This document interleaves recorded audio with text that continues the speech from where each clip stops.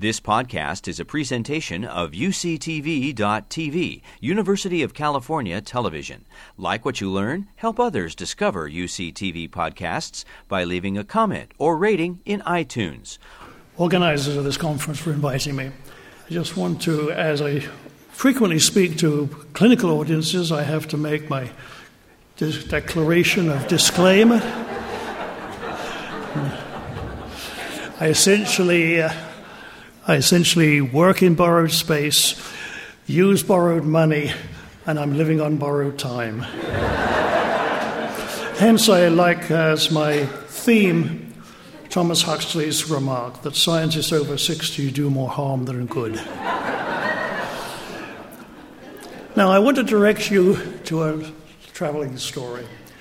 Skin is our major defense against an onslaught of one of the strongest carcinogens that we experience, ultraviolet light. And some years ago, I was directed to this village in northern Guatemala where the missionaries told us that the children had enormous amounts of skin cancer and they were dying at 10 years of age. Now, commonly you might think skin cancer as an older person's problem. These are dramatic examples of how, if we lose the genetic defense against sun exposure, cancer can be an enormously disastrous problem at the skin level. So they directed me to this village, and it had the phenotype of a disease that I had worked on for many years, xeroderma pigmentosum. It's normally a recessive disease. In the U.S. population, it occurs about 1 to 4 per million of the population. 25% of the children had this disease. They lived under extreme poverty. When we had a look at the patients, you could see the enormous sun damage over their face and the painful sunburns. When we brought cells back, you can see here and expose these cells to ultraviolet light in the lab, whereas a normal skin has excellent survival. Their cells were killed at very, very low doses of UV. So they had a genetic predisposition in which they could not handle sun exposure or solar exposure. We sequenced, and we found that they lacked what we would call now the global genome repair pathway. The founder effect in this village was a mutation which removed one cytosine from a gene we call XPC, which is one of the main damage recognition proteins in the skin. When we did a staining of a section of the skin, the black staining here are indications of high expression of the XPC protein in the epidermis of normal skin. From the Guatemalan village, there is no expression of this gene. As a result, the cells fail to recognize DNA damage, and it goes on to develop into cancer. And I'll show you some of the ramifications of this. Now, xeroderma pigmentosum, XP, is one of a family of sun-sensitive diseases involving different components of the nucleotide excision repair pathway.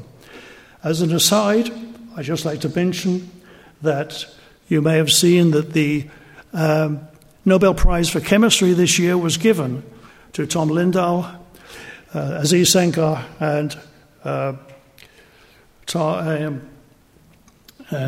the mismatch repair pathway for unraveling the biochemistry of this pathway. Now, xeroderma pigmentosum is unique among the repair systems for solar UV in that they have very high cancer. These other diseases are also components of the same repair pathway, but they essentially are photosensitive but without skin cancer. And especially a disease here known as the UVS syndrome has acute sunburn, but no neurological disorders, none of the developmental disorders that occur in Cockayne syndrome, and a very mild version. So there's an extremely wide variation in the genetic response to sun exposure. Now, the main photoproducts caused by UV occur between the two adjacent pyrimidines in the DNA. The major photoproduct is the dimer, in which two covalent bonds are formed. An alternative photoproduct, the 6,4 photoproduct. Now, if you do not remove these photoproducts, either of these, if you don't remove them biochemically from the DNA, they can go on to interfere with DNA replication. And a cytosine in a TC photoproduct can deaminate, codes as an A, codes as a T, and then opposite an A is placed. After 2 cycles of replication, a TC sequence becomes a TT. So a C to a T transition mutation in a TC sequence is an absolute fingerprint for UV exposure and a UV-induced mutation. Now, the excision repair pathway for UV damage has 2 major routes. If the DNA is unexpressed, which is a large majority of our DNA, damage is recognized by a dedicated damage recognition protein, of which XBC, the Guatemalan population, has a mutation. So they fail to recognize. An alternative mechanism by which damage is recognized is an arrested transcription. If cells cannot recover from this, they have the disease called Cockayne syndrome. And then these 2 pathways converge on an extensive remodeling system to repair the DNA. If we look more closely at the transcription process, there are 2 strands, the coding strand and the template strand. The template strand is the one on which is transcribed into RNA. The repair of these 2 strands is different. The XBC system repairs this strand. The transcribed strand is repaired by a complex of proteins that are associated with a transcription complex. The difference between these 2 strands have a major impact on carcinogenesis. If you look at repair in terms of the removal of a number of photoproducts with time, in a highly expressed gene like p53 or DHFR, the photoproducts are removed rapidly. In unexpressed or lower expressed genes, the photoproducts are removed to a much lower extent. So the rate of repair depends upon which strand the damage lies. We then collaborated recently with a group in Seattle, Larry Loeb and Kate Bayless, in which they used a high-throughput sequencing method to determine exactly what are the sequence changes in a UV-irradiated population. Now, those of us who've worked in mammalian cell biology and tissue culture and mutagenesis realize that over the years we've only had 1 or 2 genes that were capable of studying mutagenesis in culture because of the rarity of having a drug-selectable locus. With high-throughput sequencing, we can get by that completely. And so here is the result of measuring the mutation frequency in nucleotide changes per 10 to the 7th nucleotides, high-resolution sequencing, averaged over a large number of genes that are relevant for skin cancer. And you can see that in a wild-type normal cell, there's a low increase in mutation as a function of dose, but in a XPC, such as we see in Guatemala village, an enormous increase in mutation rates, going up from 0.5 up to 5, a tenfold or more increase in mutation rates. We then decided, once we had that system working, we went back to Guatemala, and with some help of a clinical service team that goes there from San Diego regularly to treat the patients and give them some clinical help, we brought back 5 squamous carcinomas from this population, sequenced 3 million single nucleotide mutations by exome sequencing. Transition mutations were the majority in XPC. Now, since it was a small population size, we didn't concentrate on which genes were mutated, but we asked, what is the frequency of mutations per kilobase across the whole genome? And asked, what's the mutation density?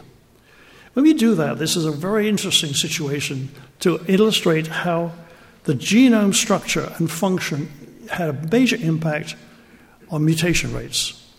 In a normal population, seen here, normal squamous carcinomas from a normal population, there is a protein in the histone that methylates a region and suppresses access for other enzymes. As a result, the mutation density goes up because those regions of the chromatin are inaccessible to repair. As transcription increases across the genome, we find that this removes the repression, and as a result, mutation frequency declines. But still, if you compare the non-transcribed strand to the transcribed strand in the tumor, there are more mutations in the non-transcribed strand. When we move to the XPC tumors from the Guatemalan patients, we find no removal of mutagenic lesions right across the genome, irrespective of transcription level. But in the transcribed strand, very efficient removal.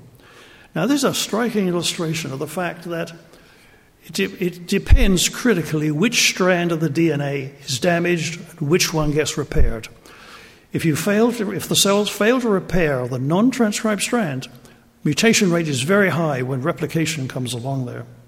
On the other strand, the transcribed strand, it doesn't matter how well that's repaired in the Guatemalan population, because they can't repair the other strand, cancer is high.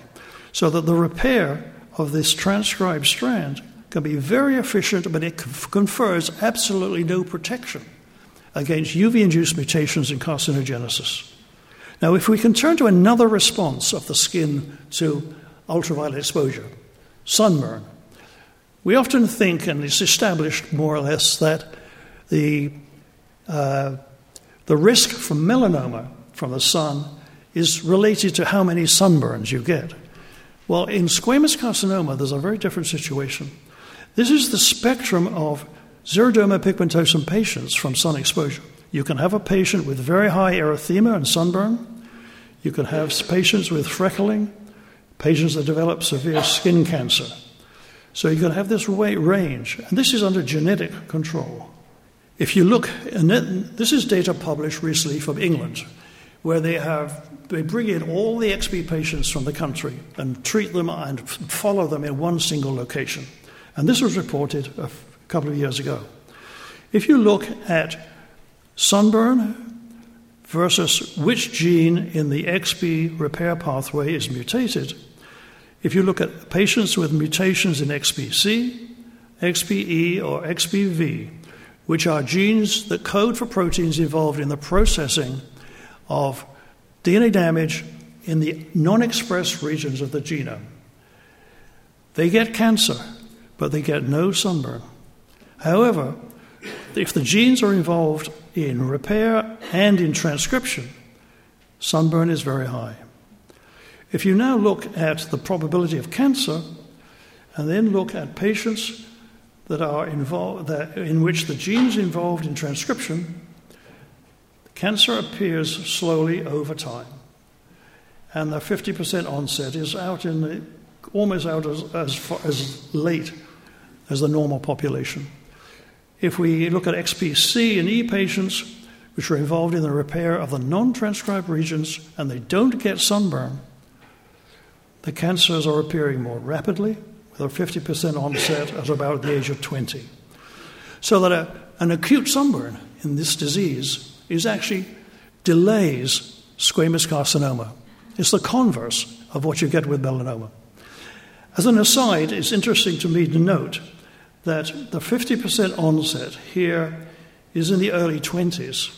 In American xeroderma patients, it occurs below the age of 10, which is reminiscent from my childhood that England is a pretty cloudy, damp, rainy place. So let me just summarize.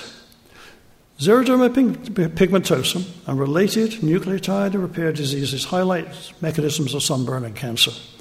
Repair is more rapid in more highly expressed genes, presumably because an expressed gene has to open up the chromatin to allow transcription to work, whereupon repair can work.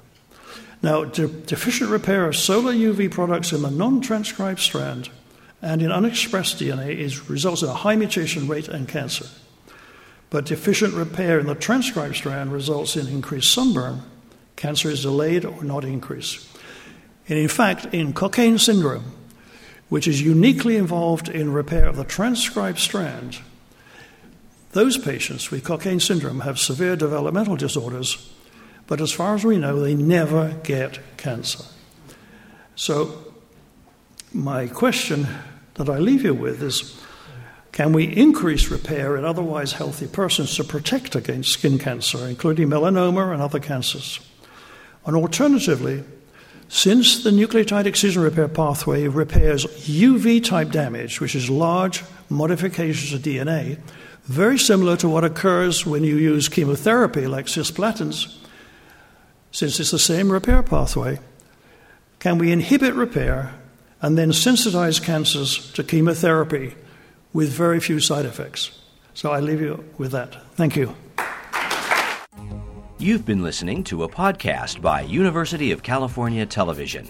For more information about this program or UCTV, visit us online at uctv.tv.